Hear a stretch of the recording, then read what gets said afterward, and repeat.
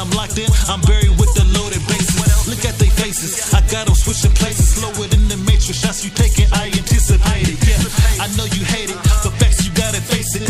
Max contract, no trade clause, ask my agent. Fly it in the angel boy, running things just like McCoy. Many imitate, but they ain't ballin' like your boy. Many say they working hard, but they ain't working like your boy. Strong big body attitude like I'm on the roids. Championship, champagne shower. Look at the time, it's rational hour. Championships and champagne showers. Look at the time, it's rational hour. Welcome to the Rational Hour, Ryan. On today's show, we have an NFL vet in the building. This man played 18 years in the league, earning multiple Pro Bowl, All-Pro honors. When he retired, he was the most accurate kicker in NFL history, the most field goals in NFL history, most 50-yard field goals in NFL history, current Kansas City Chiefs all-time leading scorer. Please help me welcome Mr. Nick Lowery. How you doing, sir? I'm doing great. Great to be on here. Thanks for having me. Thank you for taking the time for coming on the show. How's life been, Nick? 18 years in the league. How has life after football been for you?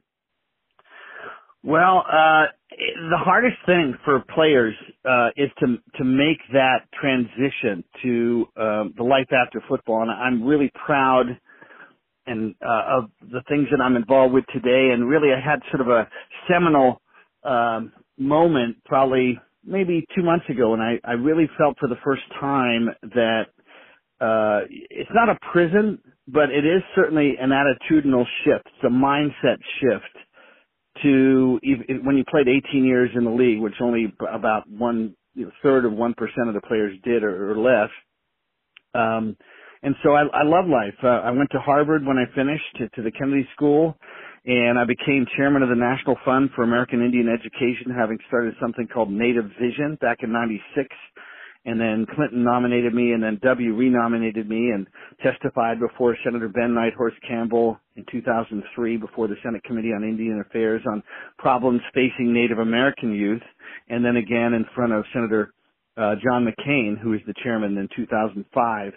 And so life has been really rich. I mean, I've now am working with an AI company called Alzheimer's Treatment Centers of America, which is dedicated, and CTE, chronic traumatic encephalopathy, is obviously connected to cognitive dysfunction, and using AI to look at not 1 or 5 or 10 like typical medicine does, but thousands of influencers that create that dark path towards dementia and Alzheimer's and CTE, and then using what we call precision medicine with doctors to create much more accurate in using AI to measure constantly the success of using all of the different modalities, all of the treatments, all of the nutraceuticals, et cetera. And then on top of that, another AI company, which is called Massive Blue, and we're making significant inroads in helping law enforcement in particular catch the bad guys in child trafficking, human trafficking, and fentanyl. We're working with the Yuma sheriff, and I can't go into too many details, but let's just say that we're very excited, and I feel just, very excited to be proud of my Kansas City Chiefs, to have been the mayor of of Chiefstown here during the Phoenix Super Bowl. I've lived here for 26, 27 years. And we also have a tequila company called El Bandito Yankee Tequila, so we did a bunch of events here and in Phoenix during the week of the Super Bowl, and we have a suite at Arrowhead Stadium. So it's not like I'm divorced from the Chiefs at all. I'm going to the game tomorrow here with the Cardinals and the Chiefs, and love what the Chiefs have done. Incredible leadership from Clark Hunt, who, by the way, was charting me against Jan Stenner. Today, they've rewritten history. Ryan, everybody thinks that I followed Jan Stenner. No, Jan Stenner played 6 more years after I competed against him in 1980. He was still in the heart of his career, and I just beat him out. Marv Levy had the courage, and I'd like to think wisdom, to make the change, and I broke every one of his records. And, Jan hated me for a year or two. We became good friends again. He's in the Hall of Fame. I should be in the Hall of Fame. But I think part of it is perhaps, maybe, that people just don't understand that, when we went head to head, I was better than Jan Stenerud. Yeah, that's one thing I really want to touch on. Marv Levy gave you that shot back in the early 80s. Jan Stener was an all-pro. He was one of the great kickers of his time. He was the first dominant kicker. He deserves to be in the Hall of Fame. Absolutely. Yeah. Now, how much pressure did you feel, filling those shoes, and you knew you were ready during that time to take over? Ryan, I really believe that persistence is king. As Churchill would say, courage is king, and I think right with that is persistence, and that courage allows you to stick with things when it's painful, when rejection is there, and you feel, potentially you can go down that sense of feeling rejected and not worthy. But if you stick with it, you get to a place, as I did after 2 years of being cut by 8 teams 11 times, I was ready. And I literally, a lot of people don't know this, I actually had given up. I got a job with Senator Bob Packwood, with the Senate Committee on Commerce, Science, and Transportation Committee, and I was a legislative aide focused on aviation deregulation, and I thought it was over, but a guy named Jim Schaaf called me up and from the Chiefs, the general manager, and I was able to find him, and they gave me a $2,500 bonus, which is nothing, but for me it just meant maybe I should try one more time, and they brought me in May so I could get used to things rather than just coming in late July. So I had almost 3 months advance notice, and I just felt, Ryan, that it was my time. I didn't feel guilty that I felt like I can take on this guy. It's not going to be easy. I have to outkick him every day. But I think that's a gift when people listening, when we stick with stuff long enough and stuff that fills us up, stuff that is part of God's unique gifts in us, we can get to a whole new level. And that's what happened.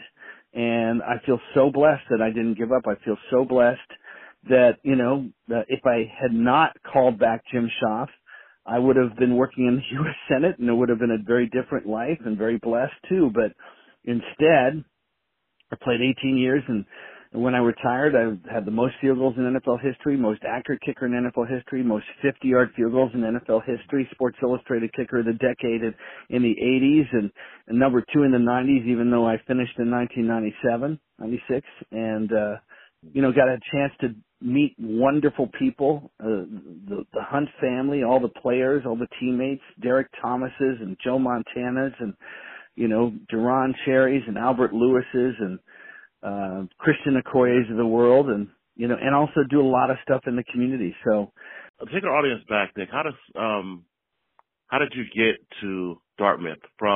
You went to high school in D.C., correct? I went to a really great high school, St. Albans School, and before that Potomac School up to 9th grade in McLean, Virginia. And St. Albans is the National Cathedral School for boys. And Jonathan Ogden actually went there about 15 years after me. And, it was a small private school, but I had a great mentor, and I think that's really important. And just looked at pitching, which I was MVP of the baseball team as a pitcher. We were league champions. And the pitcher is on an island, so too is the kicker. And I would, from the beginning, Dick Johnson, my coach and mentor and for kicking, helped me look at life as that island, being able to manage your mental state on your own personal office or island. And so I think that's really what helped me stick with it and get better, not just physically, but as we all know, there are a lot of kickers that can kick the ball 90 yards and 70-yard field goals. Maybe not a lot, but there are plenty. But it's doing it in the games, time in, year out. That's the hard part. All Ivy League kicker. You didn't miss one extra point throughout your college career. With the NFL moving back the extra point in 2015, they moved the extra point back 13 yards. Was that a good decision by the NFL? Absolutely. It was just too automatic, and so it really wasn't a factor in the game. I had the all-time record. I was 562 for 568, and 2 of those extra points were dropped.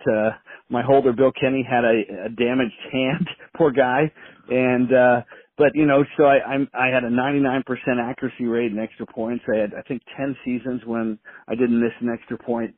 And so it was good. And Boomer Esiason, who was my teammate for 2 years on the Jets, he was like, oh, Nick Lowery's probably not happy with this rule.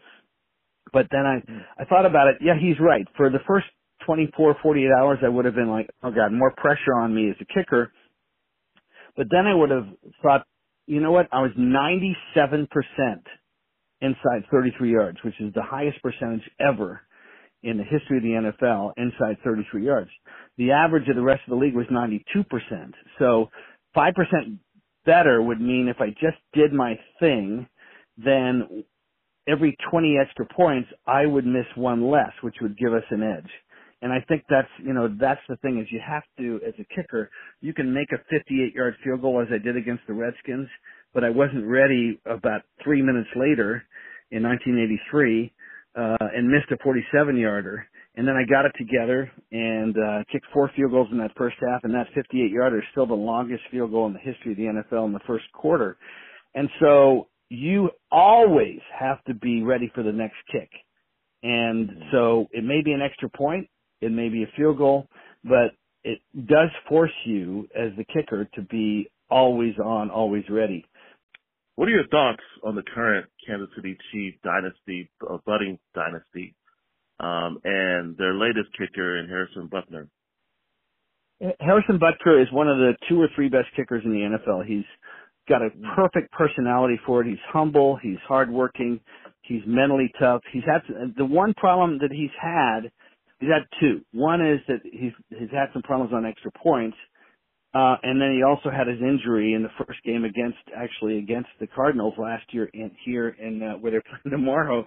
And I'll be sitting in the end zone in the 4th row, not far from where he was kicking off and hurt his ankle. And that probably made it a little bit harder for him, but he's an extraordinary kicker. This team has, an almost unprecedented caliber of leadership led by Andy Reid, led by Clark Hunt, and led by, of course, Patrick Mahomes. And then with nobody's called him this, but Travis Kelce is a second quarterback. I mean, Travis Kelce played high school quarterback. You cannot defend against a player like Travis because he will break off and he will be on that ESP level that you can't predict with Patrick based on how he's being covered on a play. So he'll know when to break it off, and that's what makes those two just unbelievable. And if we sign, and I hope we do, Chris Jones, and Chris Jones comes to his senses, arguably by most standards the number 1 player who's voted above Aaron Donald as the number 1 defensive player, and he made the big plays at the right time. But I hope he understands, a little bit like Tom Brady and a little bit like Patrick Mahomes, you know what? Do you really need to have $30 million? I mean, $25 million is to be part of another Super Bowl champion. I mean, is your ego that you have to be the best paid to know that you're the best player, as opposed to be part of a team that with that extra $4 or $5 million because of the salary cap, not because they don't want to pay him, gives you, let's say, 1 more offensive lineman when we have 2 new offensive tackles who are not unproven, but they haven't proven that they can be as good as what we had before. And you need to protect your quarterback, damn it.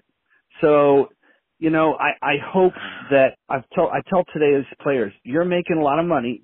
Don't you dare leave a team for 15% more money or even 20% more money if you're leaving a team that appreciates you in a system where you're successful, because there are too many variables on other teams, and he would be foolish to go to another team because he's got a defensive coordinator and a team that's, getting poised to win another one. They have to stay healthy. There are always challenges. Kadarius Toney, for one, has to stay healthy. Yeah. It's really tough, Nick. I mean, I know he's been out of camp. He's just about 30 days now. He's integral. He is the cog in that defense, man. He is a game changer, like you mentioned. And sometimes you ask yourself, do guys want to win championships or they want to secure the bag? Yeah, he wants to win the championship with the salary. And he needs to understand. And he's like, you need me to win the championship, but, I'm sad for him. Because now, do you compare this situation kind of to Tariq Hill when they asked him to take a similar pay cut? Yep, I do. I do. I think your ego gets in the way, and Tariq Hill, remember the Chiefs drafted him when he had a, domestic assault charge against him. Yeah, he's wrong. And they doubled down and they gave him a chance to be part of a great organization when other teams didn't. I think players, all of us in life as we get older, have to learn to discriminate between the appetites of our ego, which is recognition, which is trophies, which is money, which is attention, versus being part of a great team and that spiritual growth. Because in the end, you'll look back and go, man, where'd that $5 million go that I made when I went to the Denver Broncos or some other team? But I didn't win another championship, and it was never the same. And by the way, when you win a championship, you win your third championship in 5 years, guess what? You get more money off the field, and it's just everything in life is so much more stable and fun, and they may win another one after that. I mean, you can't guarantee any of that. They may not win again. But I have to say, when you've got the stability of leadership embodied by Andy Reid and by Patrick Mahomes, it's a pretty good bet. Yeah, Kansas City, I mean, Andy Reid is one of the best, coaches ever to coach in the league. And, they have that connection like Walsh to Montana. They know each other well, and the play calling is just incredible. What he did last year with not to say the receivers weren't great, but when he lost Hill, a lot of people thought, Derwin James or the Chargers made some comments. A lot of people Everybody thought it thought it wasn't going to be the same. Yep. Yeah. Patrick went from being too predictable with basically three receivers, counting Kelsey, to, moving around to 7, 8, 9 receivers, made him more unpredictable, made him harder to defense, and made them more confident, frankly, that they could do anything. I mean, let's throw in one more thing, which is the character and toughness of Patrick Mahomes. And you saw that portrayed on the Netflix series on Quarterback, when he has a high ankle sprain, and how many people could have done what he did, which is A, to come back at all, B, to win those games, and then, of course, embodied in against Cincinnati, running for the first down, 20 yards, and then getting hit out of bounds at the end, which gives us a chance to kick the game-winning field goal. And then the same thing to set up the game-winning field goal in the Super Bowl, where he has about a 25-yard run or 20-yard run, with his ankle. I mean, that just doesn't happen with high ankle sprains. So that's one more factor. It's hard to measure it, but you just say intangibles. There's arguably no quarterback in the history of the NFL, including Tom Brady, that has as many intangibles. Now, Tom Brady is just plain a machine of discipline, of command of the game, and he's different, and he deserves all the credit that he's achieved. But Patrick Mahomes is a different animal. There's never been, and there may never be again, another Patrick Mahomes. No. Brady definitely is a general. A lot of people throw a little bit of dirt on his name with some of the cheating allegations when it comes to the championships that the Patriots have won. One thing I want to touch on, Nick, is the Colts Patriots AFC Championship in 2014. Supposedly Brady had some interactions with a locker room attendant, letting some PSI pressure out of. Yeah, I'll tell you about that. I mean, I could just tell you this is what this is. I'll give you a couple things. Number one, absolutely. Think about those locker room attendants, right? They idolize him, and he probably just said, "Hey, just don't make sure that the ball's not too overinflated." But here's the reality. Anybody that's a scientist of any level knows when the temperature goes down, when it's down to 25 degrees or whatever, that ball, even though it's inflated in 72 degrees in the locker room, right, or in the locker room, the equipment room, but take it outside and leave it in that air for 30 minutes, that actual inflation level will automatically go down. That's just what happens. So if you look at what happened in the second half, right, he passed better. At halftime. And he continued to do well anyway. So it's just, yes, he probably told the guys, he didn't tell them to break the rules, but he probably just told them make sure it's not too much. And then what happened was the guy goes into that little bathroom, takes out a little bit. He probably was doing that every single game. But then when the temperature is 20 degrees, the ball's inflation will automatically, after 30 minutes in that cold weather, go down a couple pounds, pound and a half, 2 pounds. So, if any of his performance was better. It wasn't just the same. So it just he rendered it by himself in his performance a moot point. In 1990, you had the regular season finale in Chicago, week 17. Now, the week before, you hyperextended your knee. Talk about toughness you mentioned before. How was that for you going into Chicago? And it was a short week. You guys played on a Saturday. Did you know you were going to be able to go, or how were you feeling going in, especially knowing what was at stake in the playoffs? You know what? There was just no question. I had to. And so, you just have to stay within yourself and just a funny little sidelight.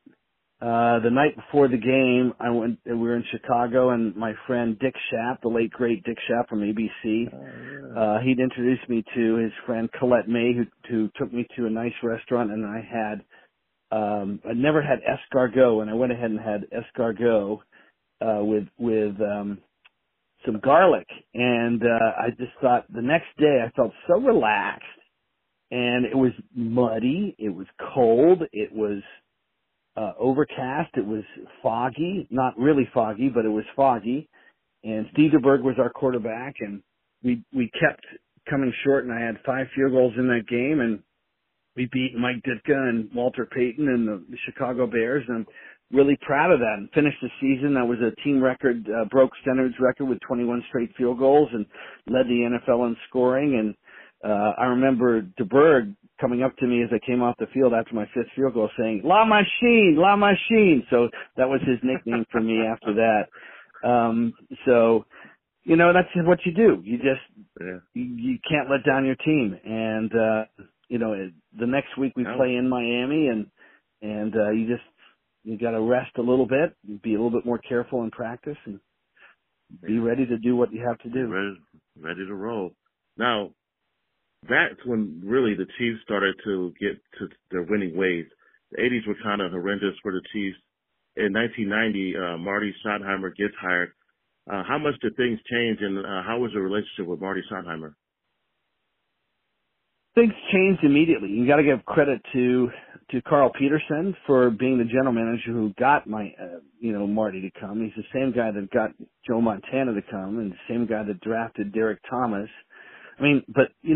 Marty, from day one, we were with the same basic roster, a few changes, but basically from the day one of the first preseason game against the Giants, we were a different team because we were just tougher. Marty expected me and everyone to do their job, to work their butts off, and to perform on the field. And that's what he said to me. As long as you do your job, you're going to be here. And who can not respect that? So we were a better team right out the bat. We were 8-7-1 that year. There were some growing pains. And then the next year, Christian Okoye, Marty just was like, we're going to, Christian led the NFL in rushing that year. And then Barry Word came in. And so the two of them just absolutely dominated. Two big, fast running backs. I'll never forget, Ryan, we're playing in Green Bay. And, by the fourth quarter, Green Bay's defense didn't want to tackle those guys. I mean, they just worn them out and pounded them out. So we arguably could have gone to the Super Bowl that year, but there was a complete change. We owe it all to Marty and Carl for bringing Marty in. And it was such a blessing to me after being, the kicker of the decade in the 80s with a team that was mediocre. And games didn't really matter that much, to be kicking in games that really did matter, and then leading the league in scoring and being in the Pro Bowl. Suddenly, magically, even though I'd been out kicking, I'd taken, the record for accuracy to a new level. The games didn't matter, and so I didn't make the Pro Bowl more than once, which is, really disappointing and frustrating. But then you saw when we started winning, and of course having a better offense didn't hurt. Suddenly I got elected to more Pro Bowls and, much more satisfying because you're taking for your team, you're helping your, Arrowhead Stadium was full. The fans were crazy. It was just the way to end a career, the right way, thanks to Marty and that whole change and metamorphosis in the team to a true quality team. Great, Coach. Now, Nick, after 14 years in KC, the rumor, I don't know if you can confirm this, but they asked you to take a pay cut, and you end up going over to New York. How was that transition for you? Did you know they were going to go with Lynn Elliott? Marty Schottenheimer was the first year of free agency, and it's another indication of unfortunately, when you've only got one newspaper in town, they don't cover things in depth, and so nobody ever got the true story. When I've now told it several times in Kansas City years later, and frankly, I wish I hadn't left, but it was the knuckleheads, I say that affectionately, that were the original guys to evaluate, how do we evaluate players so that we can keep a salary cap. Well, the kicker can't be that important. And a guy named Jerry Heister, when the Chiefs released me, said, well, yeah, but, it's about victory comes in business on the margins. And if your kicker provides that edge, it'll make a difference. Needless to say, a year later, Lynn Elliott missed all 3 field goals against the Colts. And everybody said if Nick Lowery had been here, we would have gone to the Super Bowl. Did that make me feel great? No, it didn't, because I should have been there. And in the end, what had happened was Marty did not tell Carl Peterson that he'd promised Lynn Elliott all the field goals in the preseason. And I'd agreed to take a salary cut, basically saving them a $250,000 initially, but then if I had my usual year, I would have made pretty much the same amount of money. But then I found out I wouldn't be able to compete for my job. And a guy named Pete Carroll, very charismatic coach, who's proven himself at USC and with Seattle, Hall of Fame coach, right? And just dynamic. And I'm thinking, okay, they're going to pay me $250,000 more. They're excited to have me. And in the end, Carl Peterson called up and said, Nick, I thought we had an agreement. And I said to him, and this is something that, for some reason, the paper in Kansas City never told this story, which is pretty sad. And basically, Carl said, when he heard that Marty had promised Lynn Elliott all the field goals in the preseason, he said, I hired Marty and I can fire Marty. And so he was pissed. And if I had my ego in check, because this is a tale of 3 egos, Carl's ego, Marty's ego, and my ego, if I had been a little bit, shall we say, more enlightened of what really matters, I would have said, hey, just give me a reason to stay. And that might have solved it. And I went to New York and had one fun season with Pete, but then they fired him because we didn't do well at the end of the season. And how many head coaches are fired after one season? And that was a huge mistake. And then they replaced him with Richie Kotite, who was a terrible coach. And it was frustrating. And to this day, I'm, honest enough to say I wish I hadn't left Kansas City. It was the worst decision for all concerned. Wow. Now, Nick, I'm going to give you a few names and just tell me what comes to mind when you hear the name. Len Dawson. Len Dawson,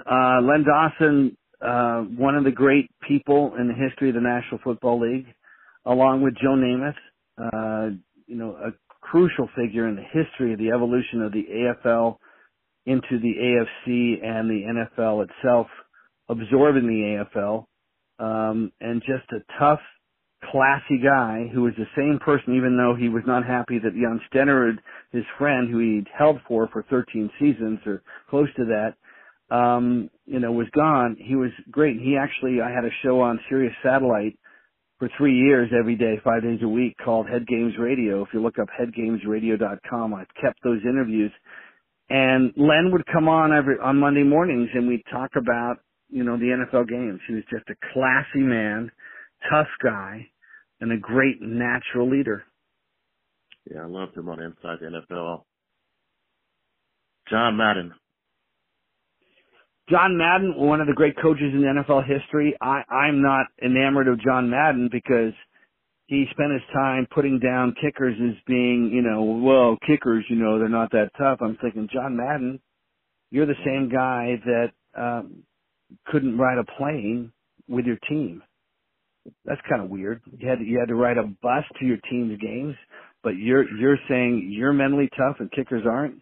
And then on top of that, John Madden, who is, a great guy, in all many ways, but he never stood up for NFL players with his Madden game, and thousands of players, including myself, were never paid a dime, even though their likeness, if not their name and their number and their physical stature were on the game. So, while John Madden is one of the great coaches and was a great personality, I saw a certain lack of character, at least at the end after his coaching days. He was a great announcer, but he didn't stand up for players that deserved to be compensated while he was making bank with the Madden game. And for that, I can't put him at the highest rung, in my opinion, because he didn't have other players' backs. He didn't stand up for them. So I'm sure that'll, anger some people that think he's, the best. But, in the end, he should be measured in addition to standing up for people other than himself. One of your teammates, Derek Thomas. One of the most ebullient, effervescent players in history. One of the most physically talented guys ever. He called me Beaner because my mother was British and very proper Oxford-educated woman. And, he'd go, "Hey, old Bean, how's your mother?" And then he began to call me Beaner. But he was just, he was also a client of my agent, Lee Steinberg, and he did a lot of great things in the community. And he had a program called Third Long, or literacy program, and he did a lot of great things, and he added that unbelievable factor, that game-changing factor. How many times he sacked John Elway, stripped him of the ball, and recovered it a couple times for a touchdown. Just an enormously talented player. And, when you have two or three players like the Chiefs do right now with Travis Kelce and Chris Jones, we hope, and, of course, Patrick Mahomes, when you have game-changing players like that, you're never out of the game. And Derek Thomas took us to a different level. Marcus Allen. Marcus Allen, maybe the greatest vision of any player I've ever seen. He and Duron Sherry, both who played, 6 straight Pro Bowls at safety for us, even though he was not the fastest, not the strongest. And same thing with Marcus Allen. You never saw a clean hit on Marcus. He understood where the safety was, and so he'd know when to move, and he just had, even though he was not physically huge, he was incredibly tough, fast enough, of course, and incredibly intelligent on the field, and a great leader. So in practice, I'd noticed with both Joe Montana and Marcus, when they came, together in the 93 season in practice, Joe was always absolutely dead on target, just like a beautiful conductor of a symphony. And Marcus would take the ball and run the whole length of the field when he had the ball. And he just had an intensity. He always made big plays when we needed it. And he would always say to the players, as a great role model, act like you've been there. You didn't see Marcus Allen spike the ball. He just handed to the referees like, hey, let's get going so I can score another one. And that has a great impact on the players that, today I joke about the Dallas Cowboys and other teams that get all excited, when they make one great play and they celebrate in the first quarter or second quarter. You know what? Shut up. You're paid that to do that. If you make the field goal, I'll hold one arm up, but, you've got the rest of the game. Once you've won the game, you can celebrate. And Marcus was that way. He was just focused, great natural leader, and we were lucky to have him. Last one, the guy I thought was really underrated, Albert Lewis.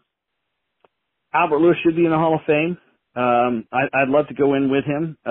He was 6'2", incredibly, he was like a cheetah. He was so, before Tariq Hill, he was incredibly fast, fluid, probably the best punt blocker of all time. We set a record for most punt blocks since kicks blocked. in the 87 season with Frank Gans as our coach, and Albert was a big part of that. His acceleration to the ball, his recovery speed, his athleticism, his natural balance.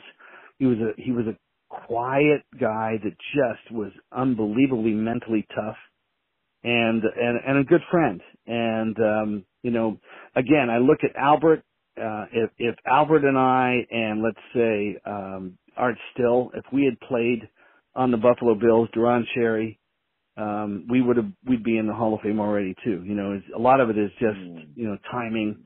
And in the 80s, a lot of my, those 10 years in the 80s, unfortunately, the Chiefs weren't great until, Marty came at the end of the 80s.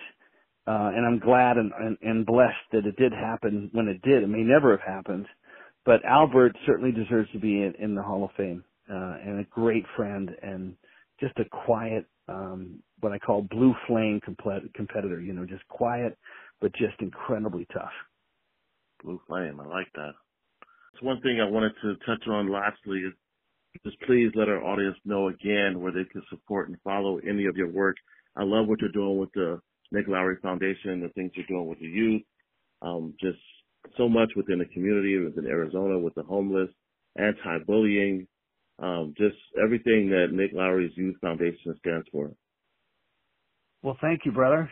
Appreciate it. That's where the blessings are, and that's, to me, what we do is we take our success and then we help others be more successful and find their unique, and find first and then their unique gifts, and then harness them, polish them, and use that as a way to, spread, if you will, God's love and God's power and God's wisdom and a sense of connection to everyone we meet.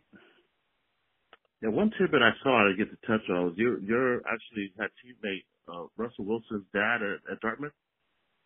Yep, Harry Wilson. And Harry Wilson, speaking of blue flames, Harry was a blue flame. He was on the baseball and football team with me. And he was an extraordinary human being. He actually founded the African American Sports Hall of Fame, and I was his first non-African American board member. And unfortunately, Harry died from diabetes and a cancer. And I talked to Russell, answered the phone 2 days before he died. And unfortunately, Harry, I wanted to just let Harry know I loved him, knowing it was probably any day. And thank you so much for having me on there, and I hope everybody else that listened, I hope there's something in there that connected with you. Absolutely. Nick Lowery, ladies and gentlemen. Rational Hour out.